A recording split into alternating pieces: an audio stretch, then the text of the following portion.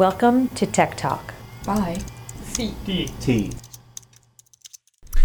Welcome to CDT's Tech Talk, where we dish on tech and internet policy while also explaining what these policies mean to our daily lives. I'm Brian Wazalowski, and it's time to talk tech. We have a special episode for you this time, one where you won't have to hear much from me. Instead, we get to hear from FCC Chairman Ajit Pai and civil rights activist DeRay McKesson. Chairman Pai and DeRay were speakers at a recent CDT event titled The Future of Speech Online.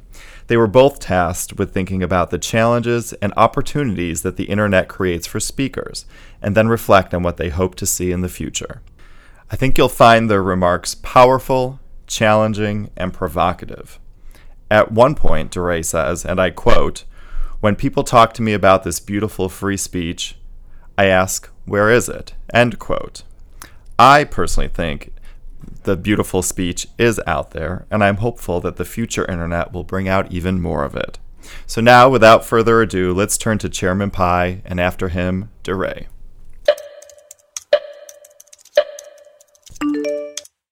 And now, please welcome FCC Chairman Ajit Pai.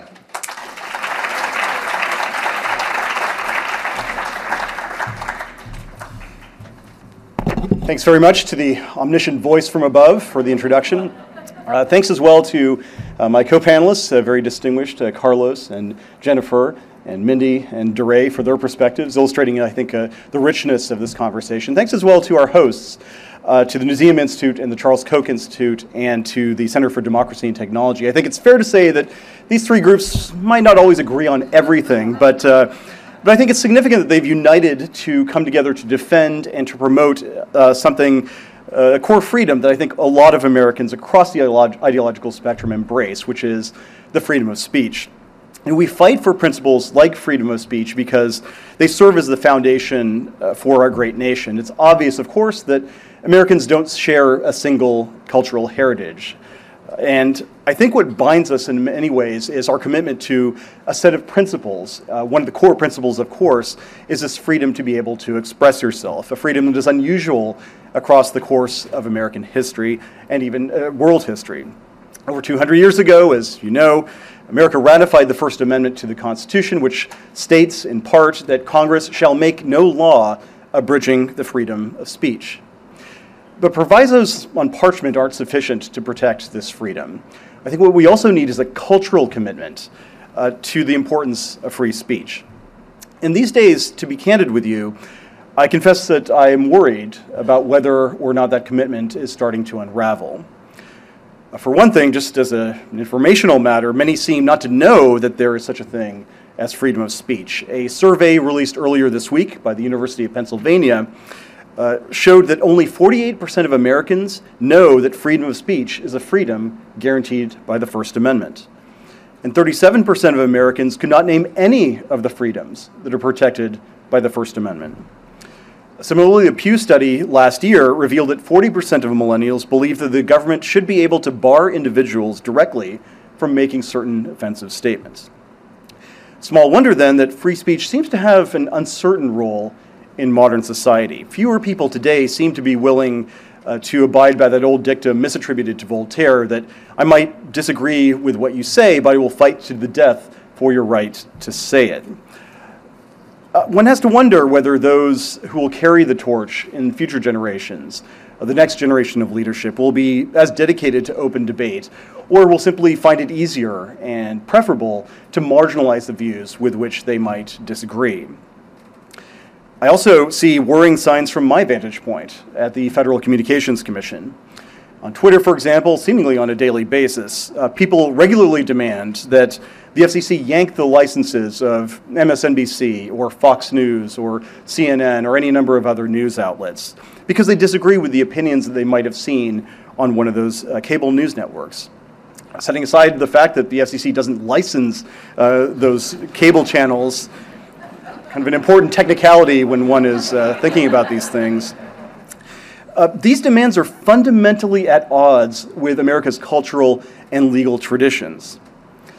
Now, on the other hand, when it comes to the future of free expression, I do see some positive signs as well.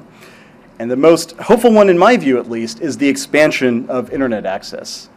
Obviously, the internet wasn't around when America was young. Back then, the most important information network was the postal system. In 1796, newspapers accounted for 70% of the weight carried by the Postal Service. 40 years later, that amount had increased to 96%. Princeton sociologist Paul Starr has explained that, and I quote, at the nation's founding, Americans were concerned not with building just a continental nation, but a republican one. For my left-leaning friends of the audience, that's a lowercase r. Our founding fathers made clear that dictum in their treatment of the postal system. Europeans taxed publications, sometimes heavily, but the United States did not. It promoted them by offering cheap postal rates.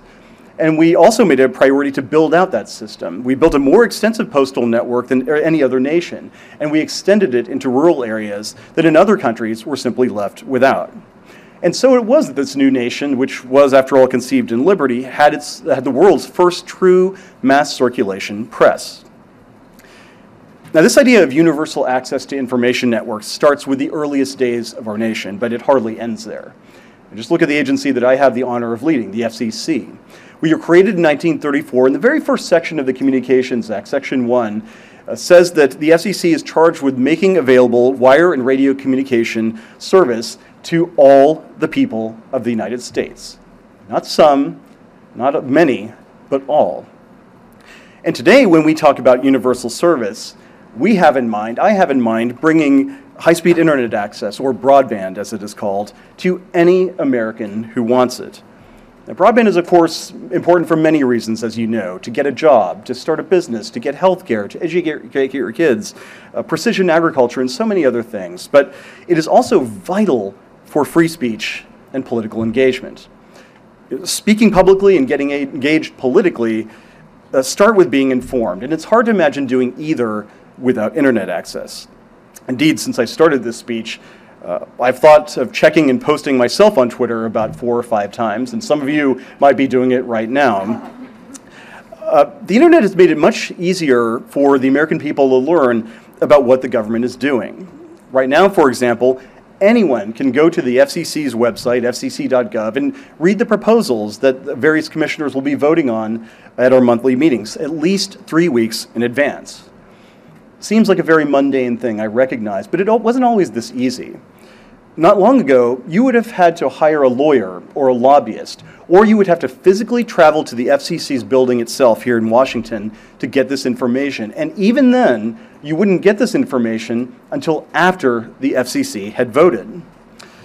And instead of having to mail a letter complete with a stamp and to make your voice heard in an FCC proceeding, anyone, anywhere with internet access, can file a comment online. Now, this level of transparency is also reflected in Congress, where elected officials connect with their constituents in ways that were inconceivable a generation before. Consider, for example, the bipartisan congressional duo of Will Hurd and Beto O'Rourke. Earlier this year, as you might know, these 2 Texas congressmen used Facebook Live to document their entire road trip from the Lone Star State back to our nation's capital. They answered questions from constituents, they discussed political matters, they texted with various people, hopefully while watching the road safely. And just being seen on that trip together online, I think, built a sense of bipartisan camaraderie, which is something that I think America could use more of these days. The internet, of course, has also given non-elected officials, American citizens widely, a platform to make their voices heard like never before. I mean, look at DeRay, who I had the chance to meet just a few minutes ago. In the analog age, the reach of his message was dependent on the willingness of distributors to carry it. Today, however, he can reach thousands, if not millions, directly over a platform like Twitter. The old saying used to be that freedom of the press is guaranteed only to those who own one. But that has dramatically changed, because with the internet, any American can become both speaker and publisher. And that is a powerful proposition. Any American can build an audience well beyond one's physical proximity. And any American can make news, from Periscope coverage of a terrorist attack to viral sensations like Chris Crocker, who a decade ago this week made national and international headlines with his very passionate defense of Britney Spears. Obviously, the internet has also transformed elections. I'm not sure if you are aware, but President Trump's primary platform for getting the message out directly to the people was, and still is, Twitter. And the internet has also democratized political fundraising. I just asked Senator Bernie Sanders, who raised $218 million online, $27 on average at a time, a remarkable figure in the history of campaign finance. Now, the evolution of smartphones with cameras has also given rise to citizen journalists. And I heard a little bit about this for myself when I was in Houston just last week. In the wake of Hurricane Harvey, people used social media to provide firsthand, on-the-ground reports that enhance situational awareness and let people know where citizens were dying for help. And they also allowed emergency responders to identify those in need of rescue. I still think about the 14-year-old girl who was rescued by the Coast Guard after telling Siri, call the Coast Guard. So obviously, digital media and the explosion of online expression has created new challenges, some of which my preceding counterparts have talked about. But in my view, at least, I still believe in my heart that the positives outweigh the negatives. I believe that the internet has democratized our political discourse. It has invigorated political debate, and in my view, at least, it can help sustain our shared commitment, our cultural commitment to free expression. But for too many people, I think, this is entirely an academic debate. And that's because they are on the wrong side of what I call the digital divide, the gap between those who have access to the internet and those who do not. The internet, of course, can be a great equalizer. It can bestow the opportunity to speak and to learn and to thrive, regardless of who you are or where you live. But if you find yourself on the wrong side of that divide, you are likely becoming less audible in national discourse and more disconnected from civic life. And it is here where I want to pick up the baton from DeRay, who closed, I think, with a keen insight about access being critical to having one's voice heard. The most significant digital divides are along economic and geographic lines. I mean, basically, if you're wealthy and you live in a city, you should be in good shape. But if you're low income and or live in a rural area, you are much more likely to have a problem. Just consider this, 93% of Americans earning more than $75,000 a year have home broadband service, compared to only 53% of those making less than $30,000. In urban areas, only 2% of Americans lack access to high-speed fixed service. In rural areas, 28% go without. A lot of stats and statistics, I get that, but think about what each percentage point represents. Each point represents somebody who's on the wrong side of this divide, hundreds of thousands of them, who can't fully participate in America's 21st century digital democracy. And I've met many of these folks. You've talked today about breaking out of the bubbles that we inevitably tend to inhabit in our daily lives. I've done my best to do that in my current role. And there are a few things I enjoy more than getting out of the Capitol and visiting different parts of the country and learning firsthand about some of the challenges that face people in areas with poor or no high-speed connectivity. And this year alone, I've logged more than 3,000 miles on road trips across the country, places like Madelia, Minnesota, and Cleveland, Ohio, Wardensville, West Virginia, and Casper, Wyoming. I'll be hitting the road again next week, visiting parts of South Florida that have been devastated by Hurricane Irma, and then heading to the rural Midwest, including my hometown of Parsons, Kansas. And at every stop, regardless of who I meet, the front and center of my mind will be the FCC's central mission, closing the divide and extending what I call digital opportunity to every American. And the FCC has the tools to accomplish this mission, and I'm proud to say that we are putting those tools to work. Now, the details are admittedly weedy, conceitedly a little boring, but they're important. And so with your indulgence, I'd like to spend just a few minutes talking about them. Now, the first of these tools involves federal subsidies. At the initial FCC meeting, for which I could set the agenda in February, we adopted two significant measures on a unanimous bipartisan basis, I might add, to expand broadband and access in unserved areas, to give millions more Americans a voice. And one of those was an order to bring mobile broadband to millions of Americans who don't have it today. Now, previously, the FCC was spending about $25 million a year of taxpayer money to subsidize wireless carriers in areas where there was already wireless service from a number of different competitors. But this FCC is redirecting that money and more, $4.5 billion over the next decade, to bring 4G LTE to people who simply don't have wireless access today. And we're doing it in an efficient, fiscally responsible way. Now, at the same meeting, we also voted to move forward with $2 billion in fixed broadband investment. And here, too, we set up a competitive process to make the most productive use of that money when it comes to bringing high-speed access to unserved Americans. Now, to the extent that we offer these federal subsidies, we're not simply cutting checks to companies and saying, God be with you. We also want to make sure that we have accountability. We put in place build-out requirements and reporting requirements along the way, so that if we give one of these companies taxpayer dollars, they have to tell us that they're meeting a certain deployment benchmarks within a certain period of time. Now, federal subsidies are one thing, but we also need to update our rules. Public-private partnerships are useful to spur infrastructure investment in areas where economic incentives for private investment just aren't there. But we also want to modernize our regulations to give every single company a stronger business case to build and expand high-speed networks, because that is the primary way in which Americans are going to get connected. And that is why we have been aiming to reduce the regulatory barriers to the installation of wireline infrastructure. Our goal here is pretty simple, just to lower the cost and the speed of deployment of infrastructure on things like utility poles, and to accelerate the transition from fading copper networks, some of which can get wiped out by things like a hurricane, to fiber networks, high-capacity networks that give everybody high-speed access. And these sets of rules being modernized means that more money will be spent building the networks of tomorrow instead of propping up the networks of yesterday. As the world goes mobile, we're also aiming to promote more wireless infrastructure.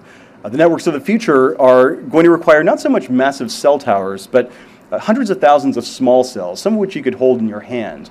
And these are going to be the tiny building blocks of what is going to be called the 5G networks of the future. Now, 5G has delivered fiber-like speeds in testing, and it could ultimately mean better access and competitive choice for consumers, and hence lower prices and better service quality. But our efforts aren't limited to just what's on land. For instance, we recently approved, again unanimously, an order paving the way for an innovative satellite company to use a planned constellation of 720 satellites in low Earth orbit to deliver high-speed access to hard-to-serve areas. Think about very remote rural areas or tribal areas, places that don't have access at all. Now, other satellite companies are looking to do the same, and we'll be taking a look at those applications. Now, even with all of this, smarter subsidies and reformed regulations, some Americans still could be left behind. And that is why last September, I proposed that Congress create what I called at the time gigabit opportunity zones. Now, the idea was pretty simple. Provide tax incentives to encourage companies to build out infrastructure in low-income urban and rural areas that otherwise would be too easy to write off and to leave behind. My proposal here was inspired by former HUD Secretary Jack Kemp. Mr. Kemp lamented decades ago about how many cynics, as he put it, miss how rapidly in an entrepreneurial economy the poor can move up the ladder of success. And I agree with that. I fear that too often in America we leave on the shelf human capital that is untapped, that is unheard, that is virtually invisible to too many people. We need to change that, not just because it's the right thing for them, but because it's the right thing for our country. And I'm thrilled that Senators Shelley Moore Capito, Republican of West Virginia, and Chris Coons, Democrat of Delaware, as well as Congressman Doug Collins, have introduced the Gigabit Opportunity Act, or GO Act, which advances my proposal.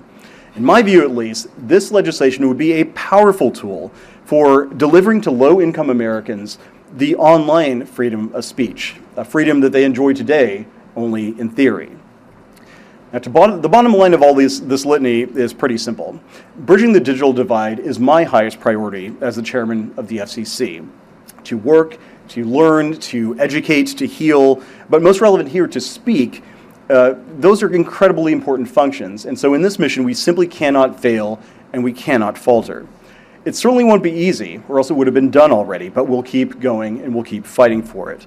America's civic future, and I think the tradition of free expression along with it, depend on that. I'll close simply where I began, with the 18th century. Our first president was quote-worthy in many respects, but one quote in particular has always caught my fancy. George Washington remarked that, and I quote, "If the freedom of speech is taken away, then dumb and silent we may be led like sheep to the slaughter." And I think that in the 21st century, a strong platform that allows people to share their ideas and inform themselves and their communities about current affairs can forestall that fate. In a remarkably short time, when you think about it, the internet has become one such platform. The FCC's charge, our cultural traditions, and I hope your aspiration as well, is to extend that online megaphone to all Americans. I look forward to working with hopefully members of this audience and Americans across the country to fulfill this digital vision in the modern age. Thanks very much for your attention.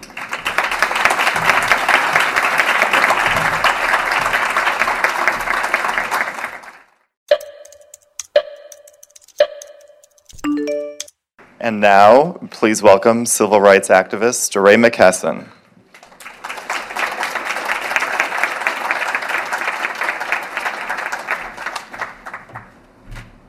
Hi, everybody. It's good to be here. Just like Mindy, I don't know how inspirational I am today because the world seems to be falling apart around us, but I do have some thoughts about the internet that I'll share. I'll start by saying that the officer, Jason Stockley, shot Anthony 5 times, that he approached his car and he said that Anthony had a gun. The prosecutor in the case said that the officer planted the gun.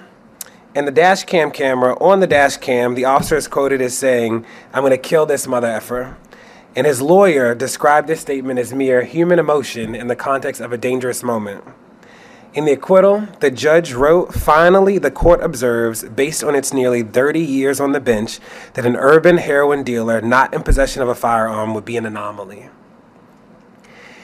And people often ask me, when is it okay for the police to kill somebody? That they feel like the protesters were in the street and that we have been sort of pushing and fighting against the police. And they say, well, when is it okay? And my only response to them is always, when is it okay for the police to kill your child?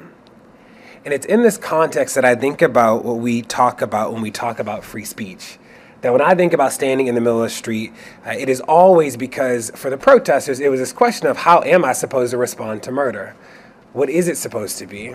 How should I be upset by the fact that people are dead and they should be alive today? That people forget about Ferguson in the initial wave of the protest, that it was illegal to stand still in August, September, and October of 2014, that if we stood still for more than 5 seconds, we were immediately arrested. So if you ever saw us on the news marching, it wasn't because we thought marching was like this incredible tactic and we were trying to be in solidarity with the civil rights movement. It was because if we stood still, we would be arrested. And we took them to court. I was a plaintiff in that case and we got it overturned, but it was illegal to stand still in 2014. So when people talk to me about this beautiful free speech, I ask, where is it? Because we didn't see it. We didn't have that amazing right to speak and do what we wanted in those early days. And I would argue in many places across the country, the protesters don't have it anymore. You think about Charlottesville, is that we were arrested for standing still, is that the white supremacists in Charlottesville literally were pushing the police. They were like pushing the police officers and nothing happened. When I talked to Terry McAuliffe, the governor of Virginia, afterwards, he said, DeRay, well, they had stockpiles of weapons hidden throughout the city. And I'm like, well, that seems like even more reason to me to arrest them, right? Whereas we came in the street armed with cell phones and the truth, and we were taken to jail time and time again. Now, this issue is personal to me because I am the reason that Chuck Johnson, the first person ever to be permanently banned from Twitter, he was banned for saying that he was raising money to take me out. I was once doing a talk back at a movie theater in Baltimore, and somebody tweeted in a death threat. And in the middle of the movie, the police came. They shut down the movie theater at like 1 o'clock in the afternoon because they were concerned about people's safety. So it is in that vein that I'll offer a few thoughts about the internet. The first is that I'm mindful that it just moves so quick. So you think about Vine. Vine was the only video platform that we had when the protests began. If we couldn't put it in 6 seconds, it was not getting on the internet. And now Vine doesn't even exist anymore. I remember when Jack and the folks at Twitter decided to buy Periscope. We were in like the first 30 users of Periscope before Twitter even bought it. But before Periscope, it was like Ustream and Livestream were the only platforms that we were using to talk and show people what the protests were. There was no Twitter video. You couldn't upload video in those early days. Like it was literally just Vine. So when I think about what the future looks like, it's like I hope I can't imagine what 10 years looks like, because I couldn't even tell you what 3 years look like. Like it just changed so quickly. What I will say is I'm interested to see what the first platform is that people actually learn from, like learn skills on, like a major social media platform.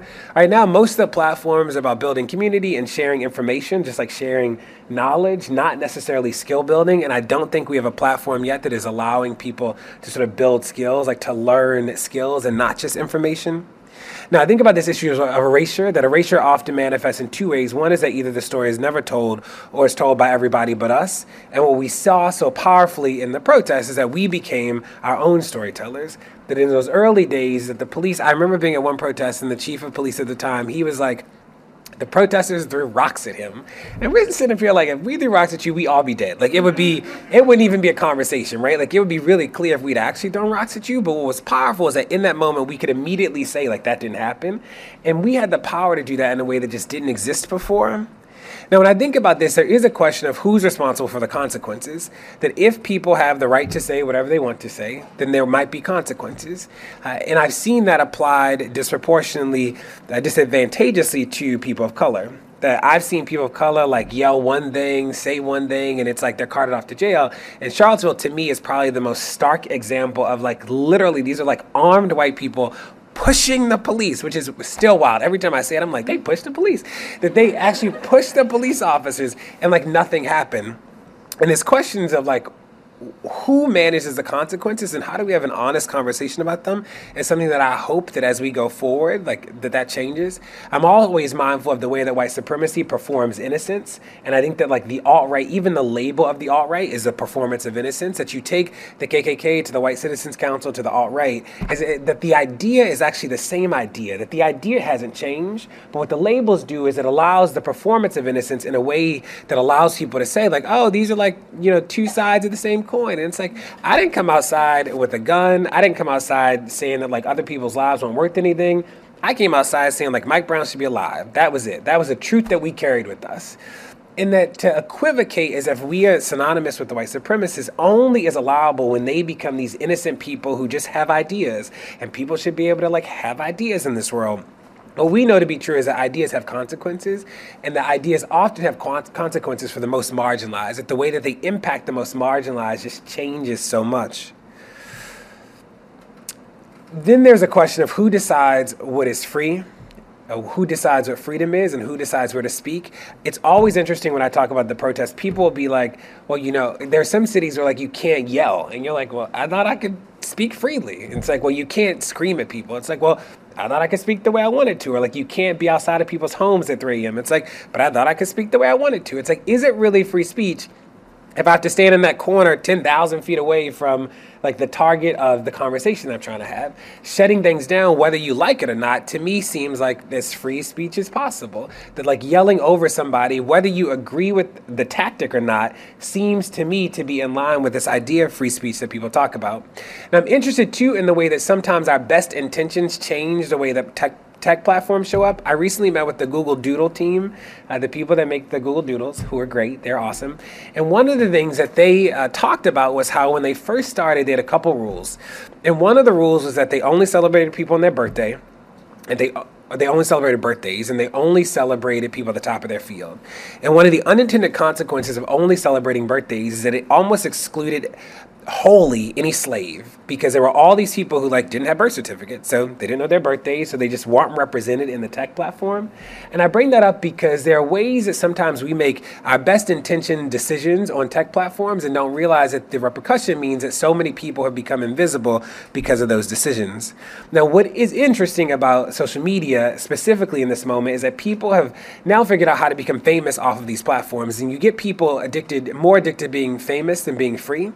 And I think that we will see this play out over the next couple of years as like how we filter who we follow, I think will become more nuanced. And I think that in a world where everybody's a content creator, as people have talked about, that content creation actually won't be what gives people power in this moment anymore. I think that the curators will be the new power brokers, that the people who filter the way that we interact in the world will be the people that we look to who will hold the most power in the digital space. Now, the last two things that I'll say is that the crowd, I believe, tends towards the center. That the more and more people that get on these platforms, like I believe that like the crowd actually tends towards the center in these moments. I think often, too, about what it means that people are being radicalized quietly, that what social media allows you to do is it allows you to process the world privately. Like, you can participate in a national conversation, but just you are the only person who's there. And what does that look like when you get places like Charleston, South Carolina, where there are all these young white guys getting radicalized on Instagram and Facebook, like in the privacy of their own homes? And what are the tech platforms' responsibility in those contexts? What will it mean when hate music becomes an issue? When people make songs that are about killing and doing bad things to races and religions, like, what will Spotify and Apple and Google Music do in those cases? And I think that we're actually not too far away from that. But all of this is contingent on people having access to the internet. And I'm reminded every day that there's so many marginalized people and communities that don't have any access to the internet. So maybe we should start there. Thank you.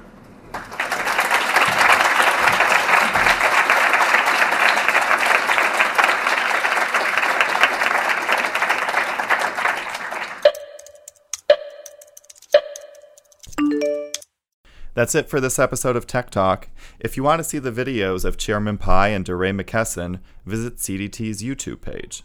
You'll also find more videos from the Future of Speech Online there, including remarks from Twitch's Anna Prosser Robinson, Vox's Carlos Maza, and Stand Up Republic's Mindy Finn. Be sure to check them all out.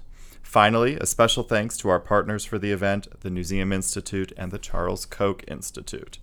I'm Brian Wesolowski. Thanks so much for listening.